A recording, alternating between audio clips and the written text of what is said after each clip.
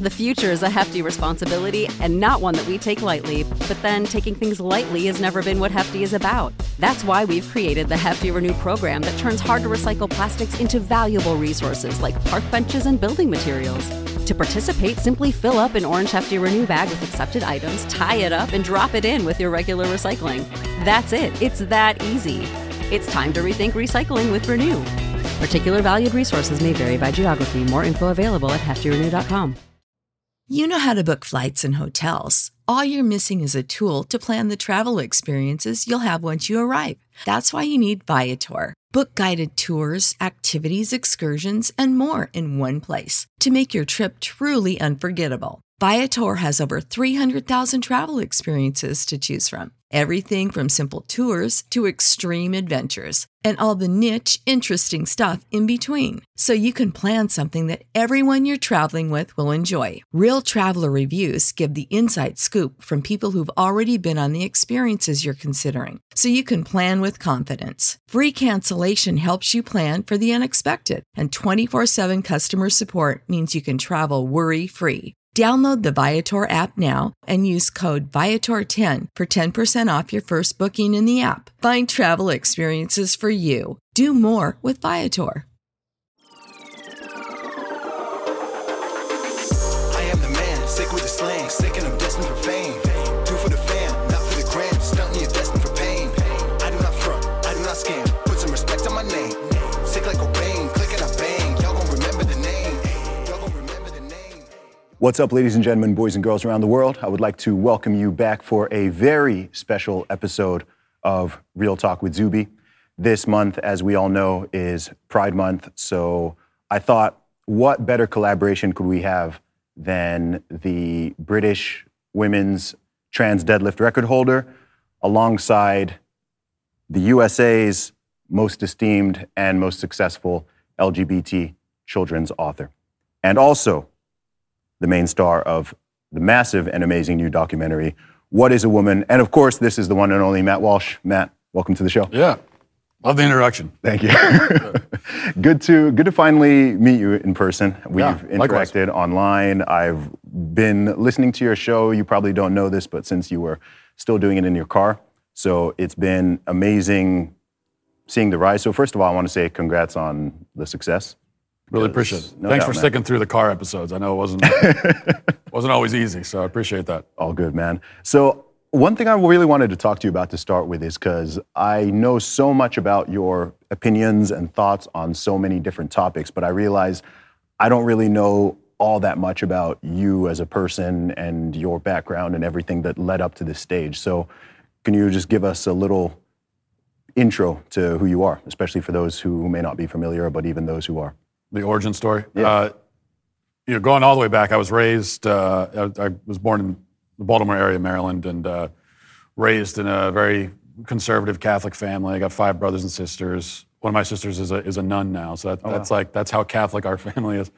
And but I went to public school, for a big homeschool advocate now, and I homeschool my own kids. But part of that is because I went to public school for K through 12. And a very liberal, even back then, it's not as bad as it is now, but a liberal area. And so part of that was just learning, as my parents were very open with us about, look, this is what you're going to encounter in public school.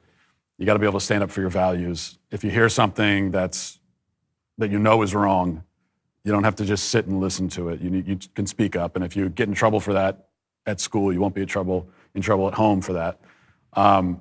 So that was kind of how I was raised, and I think it's sort of prepared me a little bit for a lot of what I do now, which kind of started, I started a website about, I guess it was almost 10 years ago now, just a blog, and kind of writing my thoughts on things without a lot of plan behind it, and kind of took off pretty quickly. I ended up working with Glenn Beck at The Blaze for 3 or 4 years before I came over here. They put me in a car for a couple of years. That's awesome. Did you know that this is the world you were going to enter, or did you have aspirations to do something else? I don't know. I knew from a young age, especially in school. Part of it again goes back to just arguing with people, feeling like kind of behind enemy lines and enemy territory all the time.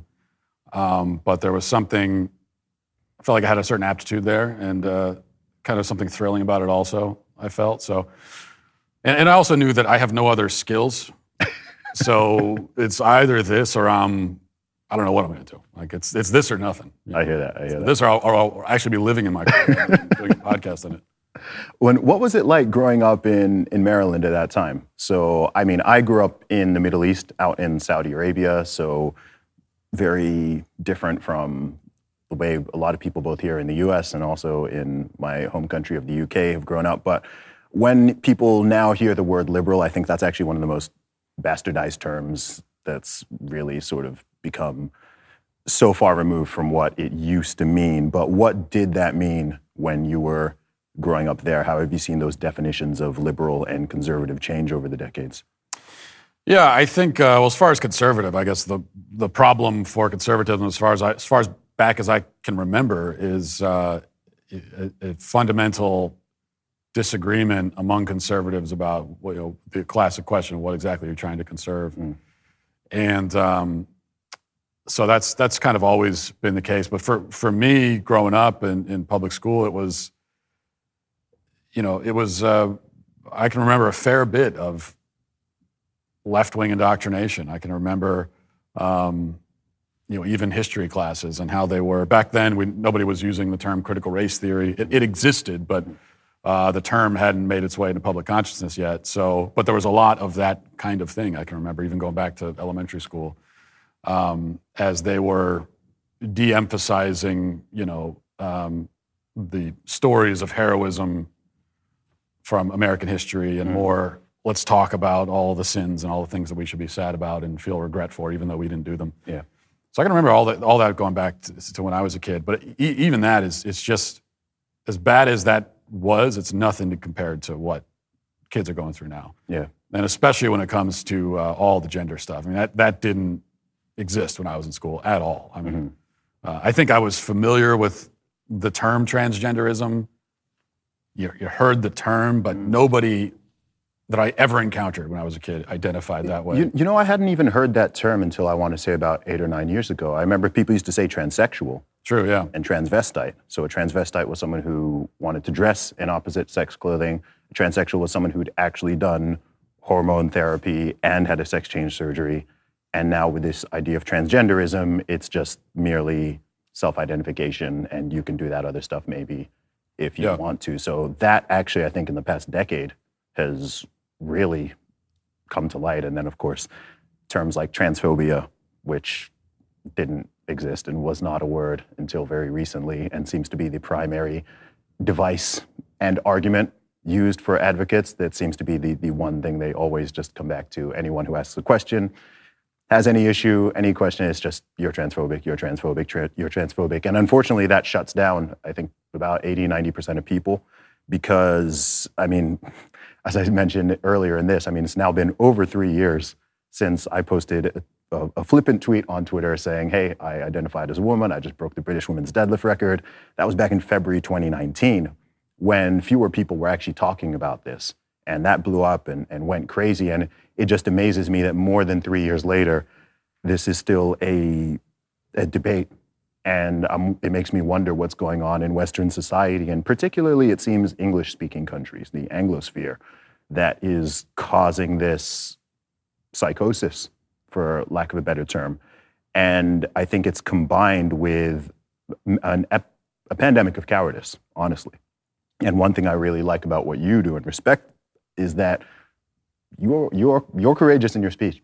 You speak up, you say the things that other people are thinking, and you've got your principles and you stand by them whether people agree, disagree. You don't cower and apologize for absolutely everything. And that's rare. Is that something that's always been within you, or is that something that you've kind of learned and developed over time?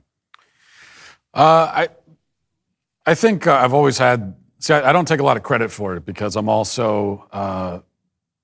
I think I'm naturally antagonistic also, and kind of a contrarian. So I have that, and so I call on some of that. I mean, there are many times in life when it doesn't really benefit you to be that way, but for me, that's kind of how I am. So it's not. That's why it's not to be courageous is like you have to actually be a courageous thing is when you do something and you're really afraid to do it, but you do it anyway. That's courage, right? But for me, with a lot of this stuff, I'm not afraid. So you don't have to call on courage. And when I say that, it sounds like self-congratulatory. I'm not afraid of anything. I don't mean it in that way. I just mean it doesn't occur to me to worry about it. It's like when a lot of people are very worried about being labeled, and they don't. You call someone racist, a homophobe, a transphobe. For a lot of people, that affects them deeply to be called that. They don't want to be perceived that way, and so you can manipulate them. And you're actually, it's quite sinister because you're taking advantage of what is in that person a positive quality where they don't want to be seen in a bad light and they're just decent, normal people. And then that's how they end up getting manipulated. But for me, I just don't care at all the labels that you put on me. If you say to me, "Oh, I think you're racist," I don't care that you think that about me. You see what I'm saying? Yeah. Because I know myself, I know what I am. It doesn't matter to me at all. Yeah. So there is, I think, almost to survive, and especially to do kind of what we do, and to be in the public eye, and to be engaging in these issues all the time. There's almost this kind of like numbness you have to other people's opinions and feelings. And once again, that's something that in other spheres of life, I'm not sure that it's a positive thing all the time, but it does feel it's almost a necessity these days because there's so much coming at you all the time, and you could have a million people coming after you, calling you all kinds of names. And it's almost a survival mechanism. You have to get to a point where it's just like, I don't care what any of you people think. Yeah, absolutely. I agree exactly with what you said because I get a lot of people who congratulate or thank me for my courage. And I have a similar response to you, which is that I think in one way it's a compliment.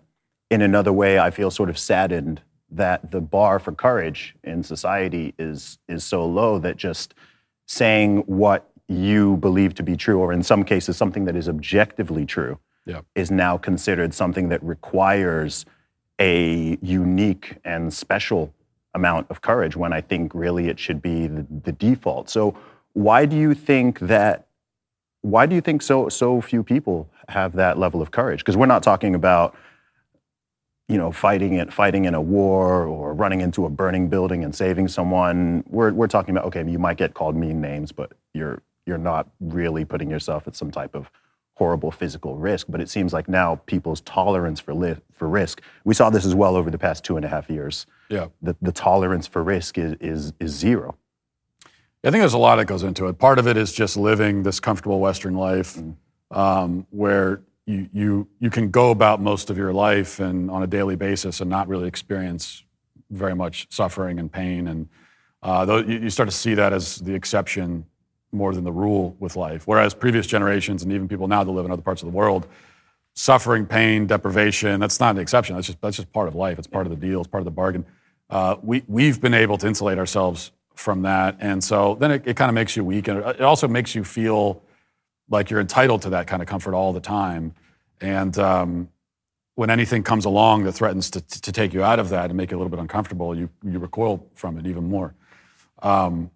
And so I think that's part of it. People don't want, because we're so comfortable and weak, that even just disapproving comments, people posting frowny face emojis at you becomes, it's a real trial compared to what you experience on a daily basis. Then another part of it also is, I think it's also a matter of belief. And this really applies especially in the churches. So I get a question a lot about, with this film coming out, what is a woman? And one question I get a lot is, why aren't the churches talking about this more? Why are you out here doing this? Why aren't church leaders out addressing this issue of gender ideology and what it's doing to people? And which is a really good question, because they should be. I've been going to church every week for my whole life. I don't think I've ever heard this issue addressed from the pulpit in a really direct and substantial way. And maybe you can excuse that for like the first 20 years of my life, but the last 10 to 15, there's no excuse not to talk about it. They don't. Why is that? Well, there's the cowardice also, but then also I think it comes down to belief. I think a lot of the people that are leading these churches don't actually believe what we believe. They're pretending. They don't actually have this belief deep down within. And I think it goes beyond the church also. There are a lot of conservative, so-called conservative leaders who we look at them and say, why are they cowards? Why aren't they speaking out and defending our beliefs? Because they don't share the beliefs, actually. They don't. That's the dirty little secret. They don't actually believe a lot of this stuff. Yeah. For me, I believe all the things that I'm saying. I wouldn't say it if I didn't believe it. So everything springs kind of naturally from there. I mean, gender ideology, I say that it's a clear and present danger to civilization. We are destroying a generation of kids. You know, my whole spiel on this. I actually believe all that stuff. I really believe deep down that all that is true. And if you believe that something is that much of a danger to society and to your own kids, then what else are you going to do but speak up? And I mean, you wrote a book on this, really. You wrote, literally called Church of Cowards. Excellent book. I read that all the way through. And that's something that also I found disappointing. And I also found it disappointing over the past 2.5 years. I mean, I saw there were places where, churches were shut down across the board, and then they opened casinos and strip clubs and all this and that. And I was primarily in the UK during this time, but I was thinking, wait, how come shouldn't the religious leaders be, not just church leaders, but all religious leaders? I mean, the way they just allowed bureaucrats to shut them down with no fight. I think it's one thing, something happening and you're attempting to resist it, and there's another thing when it's pressing against you and you just say, oh, okay, let's just go with that. Or, or even you're the one calling for it. And that just, it kind of hurt. In my heart, I was just like, man, this is so disappointing. Yeah. With, what's the point of all this if no one's going to stand for anything? And as someone who travels a lot, so much of this stuff, oftentimes people say the world is going crazy and everyone's going nuts. And I mean, you somewhat explored this in your documentary, but I think when people say that, it's a very Western-centric perspective, because so many of the bad ideas and these mental pathogens that are spreading, it's primarily in the Western world. It's the US, it's Canada, UK, Australia, New Zealand, some parts of Western Europe. But actually, the vast majority of people in the world, most of these billions of people, have the exact same view as we do, as the Maasai tribe that you spoke to in your documentary, What is a Woman? And that's actually the popular mainstream perspective. I mean, what percentage of people in this world actually believe that a woman can have a penis or men can give birth and so on? These are very, very fringe and minority views, which somehow have created this appearance that they are the most commonly held one in the world. And I feel like that happens on a lot of issues. So it can seem like common sense is completely gone and everyone's wrapped up in this psychosis. But I don't think that's true. I do think most people are normal and most people know, sure, people have different opinions, but on some things are very self-evident. There are a few things more self-evident than males and females, not just in the human species, but across the board. And it just seems like everyone is just playing this game all the time. Yeah, I think you're right. Part of the problem is, these days, especially large because of the media and the internet, we're all just connected all the time, and you're bombarded with all these messages. It's just message overload all the time. And then it creates this kind of amnesia where people have a very short memory. We have the memories of fruit flies now. And that's why something will happen, and it's like the biggest story in the world. And you feel like it changes everything. And then 30 minutes later, no one's talking about it anymore. And all that means is that we just you're just like stuck in this eternal now of just like you're always wrapped up in each moment as it happens, and you forget about what happened in the past and what's going to happen in the future. And then it creates this kind of bubble where whatever is the reality for us right now in this exact moment, you think that, well, this is just the world. This is what it's always been. This is what it is everywhere. And you don't realize how insular it is and how new a lot of this stuff is and temporary. Because with the gender stuff in particular, yeah, you could go outside the Western bubble, as we did in the film, and discover that this stuff doesn't exist.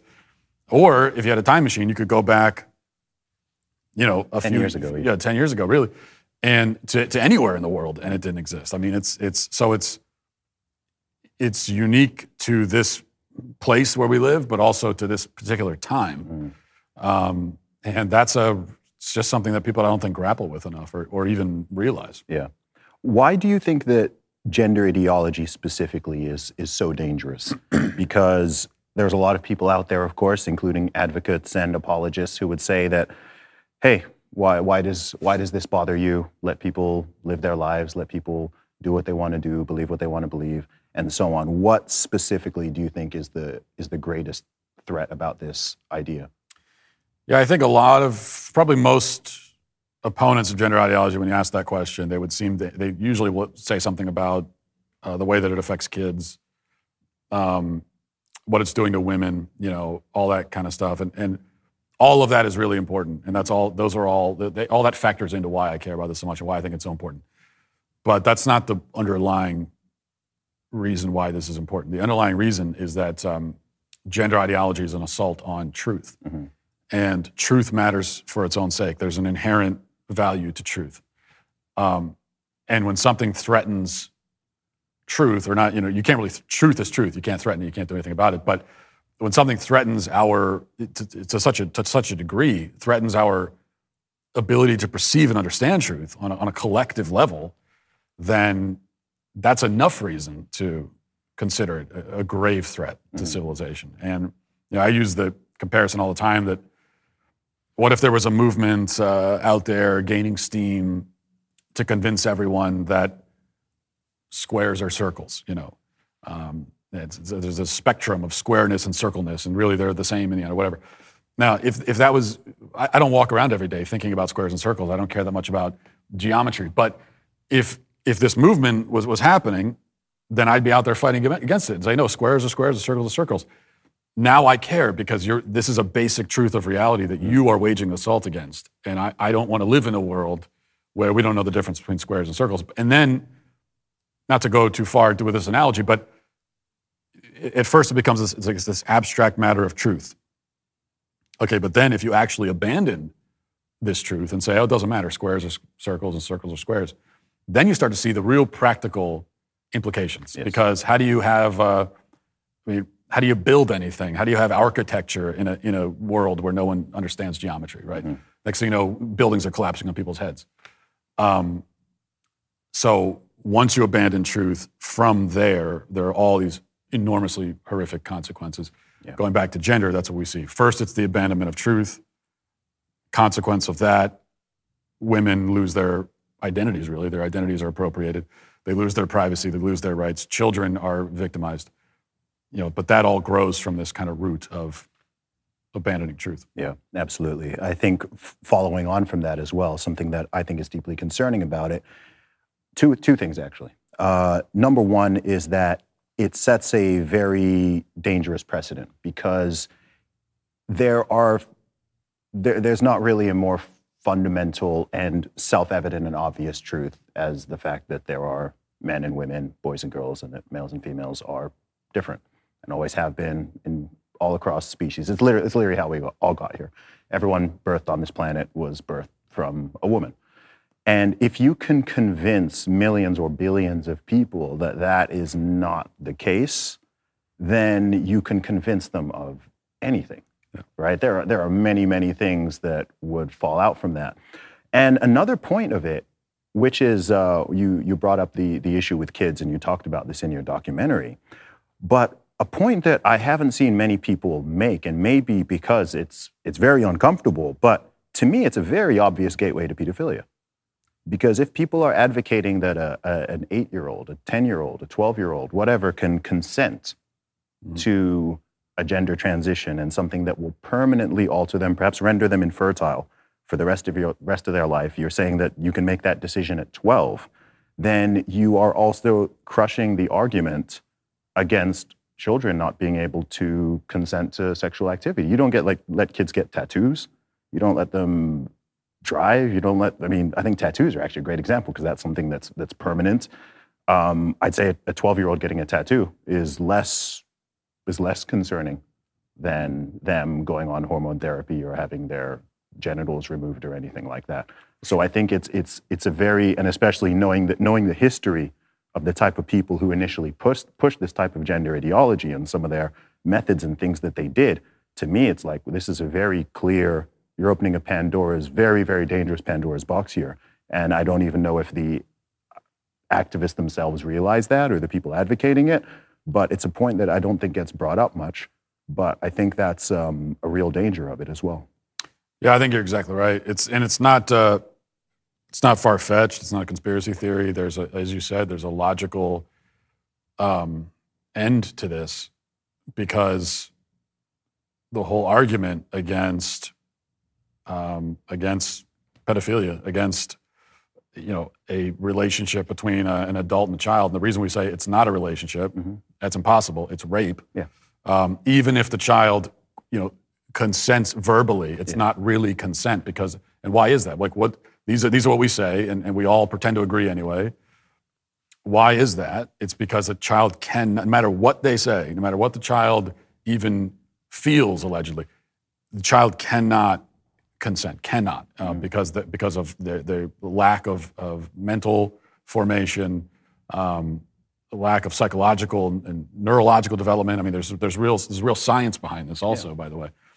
The prefrontal cortex, which controls our discernment, long-term decision-making, that's not fully developed until we're 25. So take an 8 or 9-year-old, how far along are they developed in that department? Like, hardly at all. And that's why little kids just they do stupid, impulsive things, and we have to constantly control them because they're not thinking about, they literally can't even conceive of like what's tomorrow going to be like. So that's all. That's what all this is built on, is on this idea that kids cannot make these kinds of decisions for themselves. And as you point out, if you take that away and you say, oh, well, actually, kids can, not only can they make these kinds of long-term decisions for themselves, but they can make what are essentially sexual decisions for themselves. So it's not just any decision. It's not just getting a tattoo. As you point out, that would be a lot better than doing a gender transition. I'd prefer that. No, they're making sexual decisions, and it's based on this idea also that they are like in touch with their own sexuality. And we get into in the film, Alfred Kinsey and his belief that children are sexual from birth. And he went to extreme extents and horrific extents to prove this theory of his. Yeah. So all of that is wrapped together with this gender ideology stuff. You're sexualizing kids. You're claiming that they are able to consent to profound life-altering decisions. And if that's the case, then it's not hard to see how all this other stuff gets ushered in. Yeah.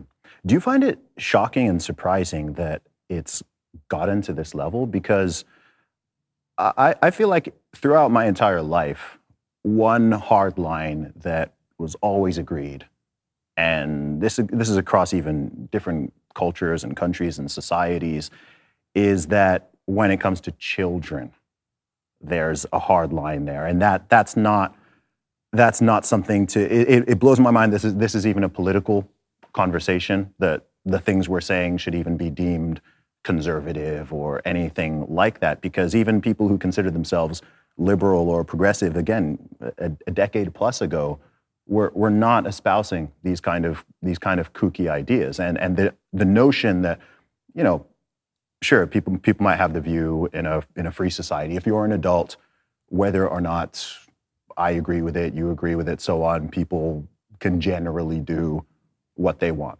Whether or not they should, a whole different question. But we all had this agreement in unison that, look, children are a very special case and need to be protected, and you can't just apply the exact same rules as you do to adults. It seems like we're crossing a really, really dangerous line with that when it comes to children. And it also seems very confusing because, I honestly, to be real with you, I feel like in the West and in the USA, there's a very confused and mixed up notion when it comes to protecting children. it seems very contradictory in some ways, and in some types, it's like children and their lives don't matter at all. Whether this is the glorification of abortion or this is what we're talking about right now, and then on another hand, 2 minutes later, it's like absolutely children's lives matter so much and they must be protected. And there's recently been a school shooting, and obviously everyone's people are rallying around that and so on. It just seems odd and contradictory, and I don't. In some ways, it feels like kids are simultaneously over and vastly overprotected and vastly underprotected in our countries. Yeah, well, think about the parent who doesn't want their 8-year-old to go climb a tree because they might fall and scrape their knee or whatever. Mm-hmm. Doesn't want even like a 13-year-old to go ride a bike down the street or something like that. And yet they'll give a phone with internet access to their 8-year-old. So very worried about certain kinds of threats, but not others. And I think it does kind of make sense on the macro level, because it's all part of the priorities just getting flipped on their heads. And so you're going to, we hear about helicopter parents, people that put their kids in bubbles and all this kind of stuff. And depending on what it is you're protecting your child from, there's nothing wrong with it. I mean, I would like to keep my kids in a bubble of sorts and be a helicopter parent and very protective of them, but in certain ways. Like, I'm going to let my children go run around outside, and they're going to fall down sometimes and get a little bit injured, and we're going to have to break out the Neosporin and put a Band-Aid on. So that's the kind of thing you allow them to do, and those are the kinds of even certain risks that you allow your kids to make. You have to allow them to take risks in a controlled environment with your oversight, because if you never do, then they're not going to learn how to take risks in a healthy way, and then they're going to leave home, and that's when you end up with they're going to get behind the wheel of a car and be drag racing down the street or whatever, and they're going to end up taking those kinds of risks because you haven't taught them how to take healthy risks. So I will do that as a parent. Mm-hmm. But then there are other kinds of risks that I am not going to willingly take with my kids. And there are other things other dangers I'm not going to willingly expose them to. And those are the dangers that attack them, not by giving them skinned knees, but attack them like at the soul level and go after their minds and their perception of who they are. Those are the kinds of threats that a 9-year-old is not prepared to face, which is why I don't none of my kids have phones. And they're not, as far as I'm concerned, they're never going to have a phone with internet access while they're living in my house. Because there's never going to be a time where I'm going to say, this will make your life better. You're missing something from your life right now, and it's a phone, and so I'm going to give it to you. I'm not under the illusion that they're never going to have a phone, but I'm not going to be the one who pays for it and gives it to them. Yeah. So that's my priority as a parent. And I look at other parents and just society in general, and it just seems like things are kind of flipped upside down. Yeah. Do you think that this is an overcorrection? I often say that I think that our countries are going through an overcorrection, and this is something that is potentially temporary rather than a long-term trend, and we might look back at this time and go, ooh, like things got a little bit kooky over that decade. And I think one reason I feel that have that optimism is not because people don't need to fight. I think people absolutely do need to fight, but I think that lies can only go on for so long, and I think that something that is destructive and that is not actually working for people, I think it can persist for a while, but I don't think it can go on forever. So how do you feel about that? Are you, especially as a parent, I'm not a parent yet, but how do you feel about the trajectory of where the USA and the wider world is going in this regard? Do you think this is a little overcorrection, or do you think this could lead to something far more dangerous? What are your thoughts? I don't see it correcting itself, and I agree with some of what you're saying. I'm not as optimistic about the timeline, I guess. I think that eventually the pendulum will swing back in the other direction. And part of the reason is that especially when it comes to the gender stuff, as I discovered making the film, it's so flimsy. It's built on such a house of cards that it cannot stand forever. It's just impossible.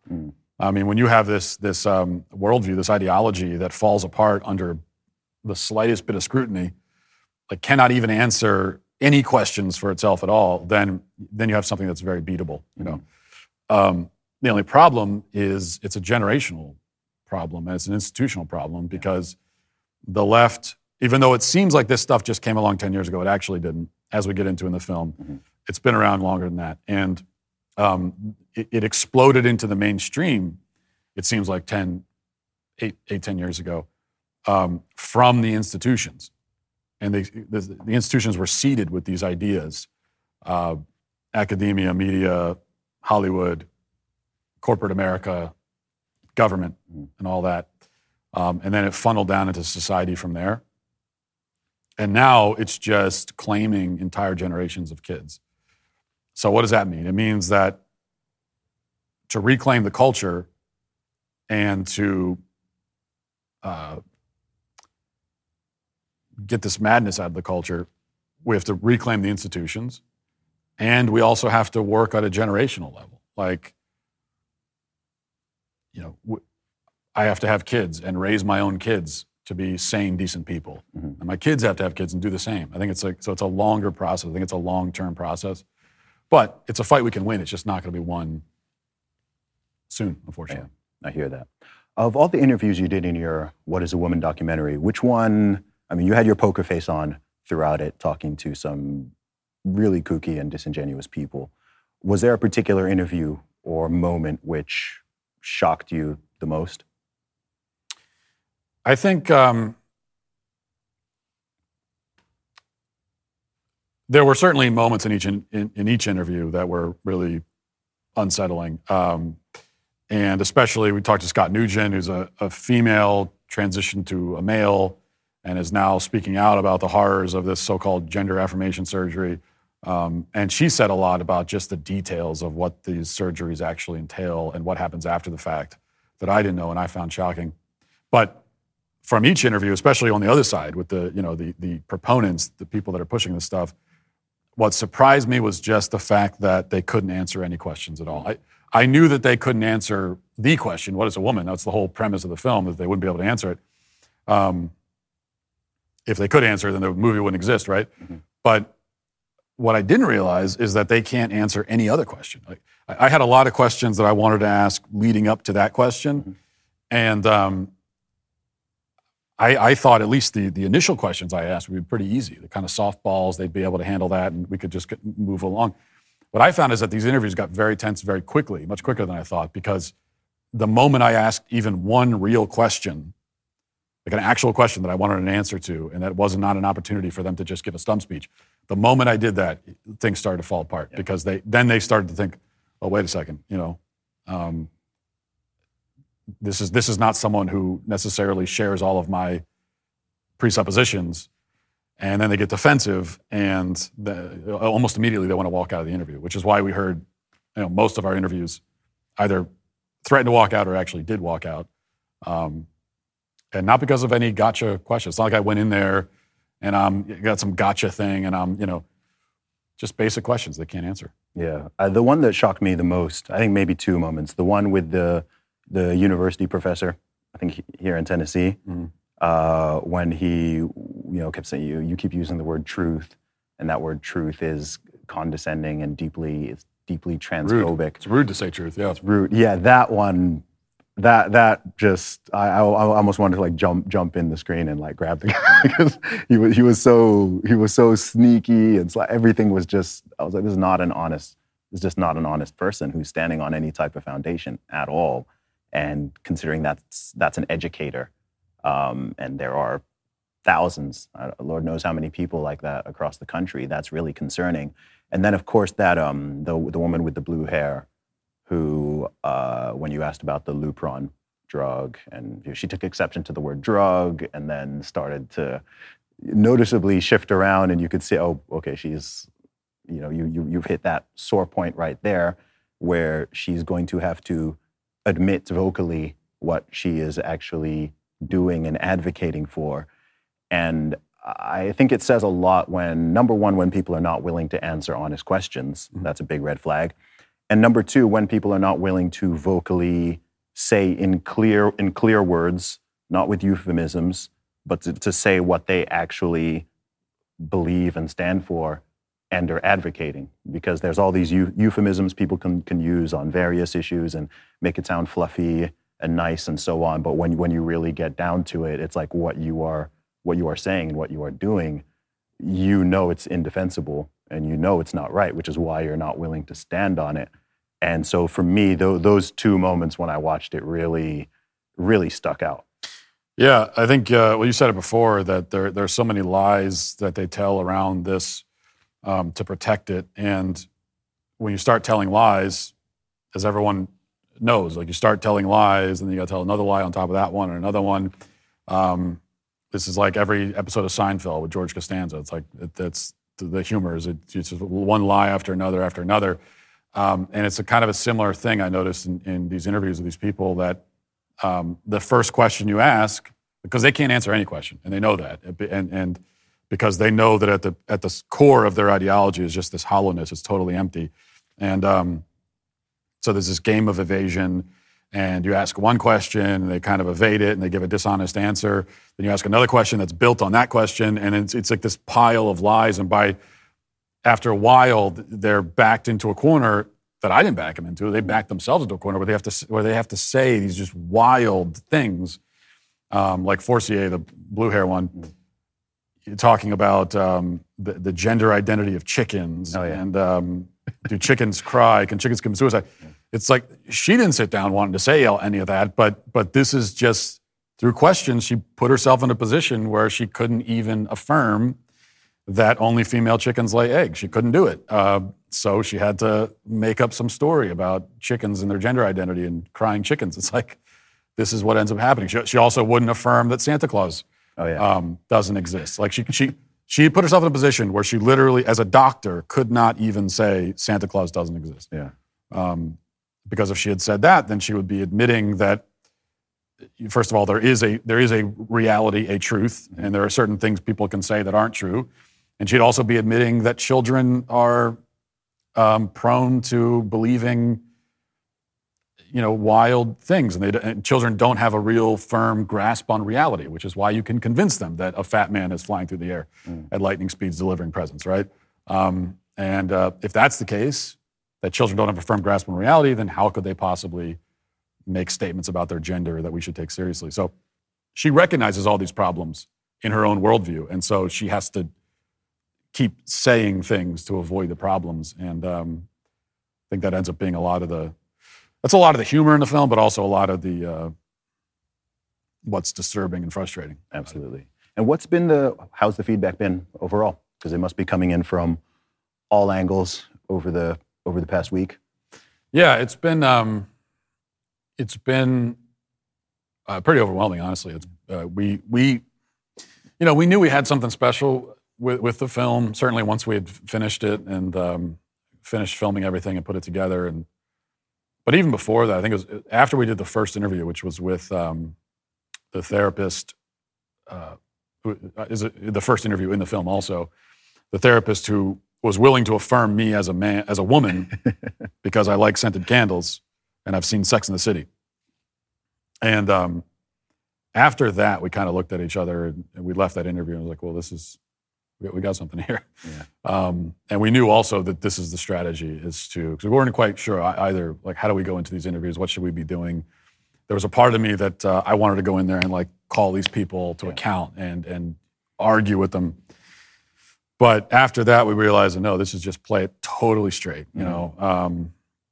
And so we knew we had that, but it was also a question to me of how the people respond to it, and would we be able to, which was our goal, get this film outside of the conservative podcast audience bubble where I spend most of my time. Can we create something that breaks through that and connects with a larger audience, including an audience of people that don't all identify as political conservatives? And I was kind of skeptical about whether we'd be able to achieve that.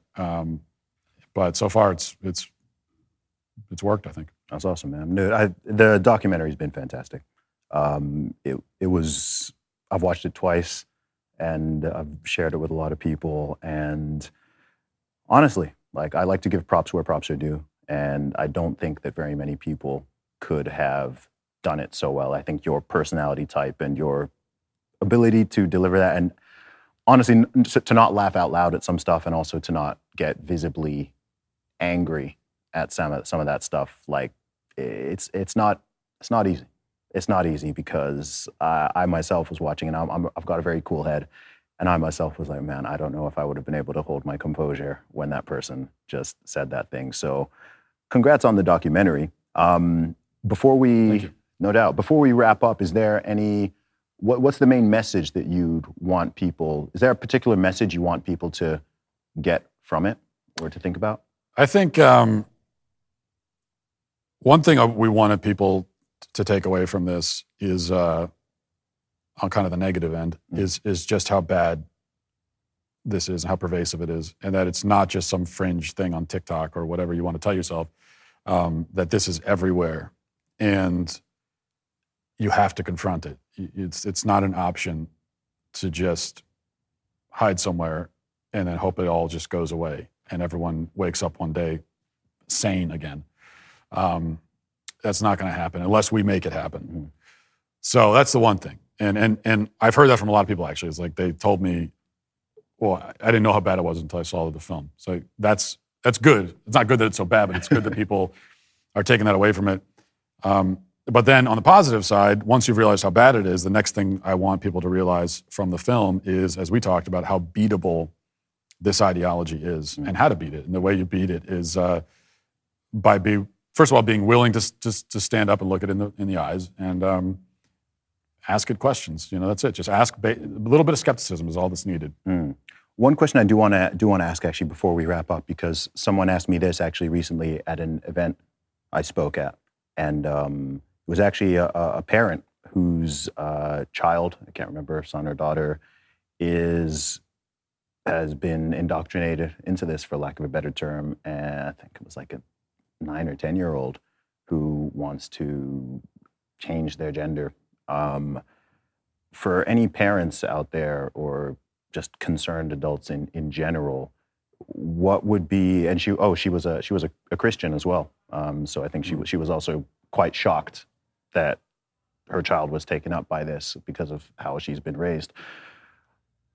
What sort of, do you have any sort of answer or words for someone like that? Because I'm rarely caught without a decent answer, but on that one, I myself wasn't really sure what to say, especially not being a parent myself. I think the great struggle, even apart from the gender stuff, in general for parents in the modern world, is to hold on to your kids. In fact, there was a book written, I believe, called "Hold On to Your Kids" years ago, kind of about this problem of how do you keep your kids connected to you and looking to you for guidance rather than looking to their peers and looking to all their phones and everything else.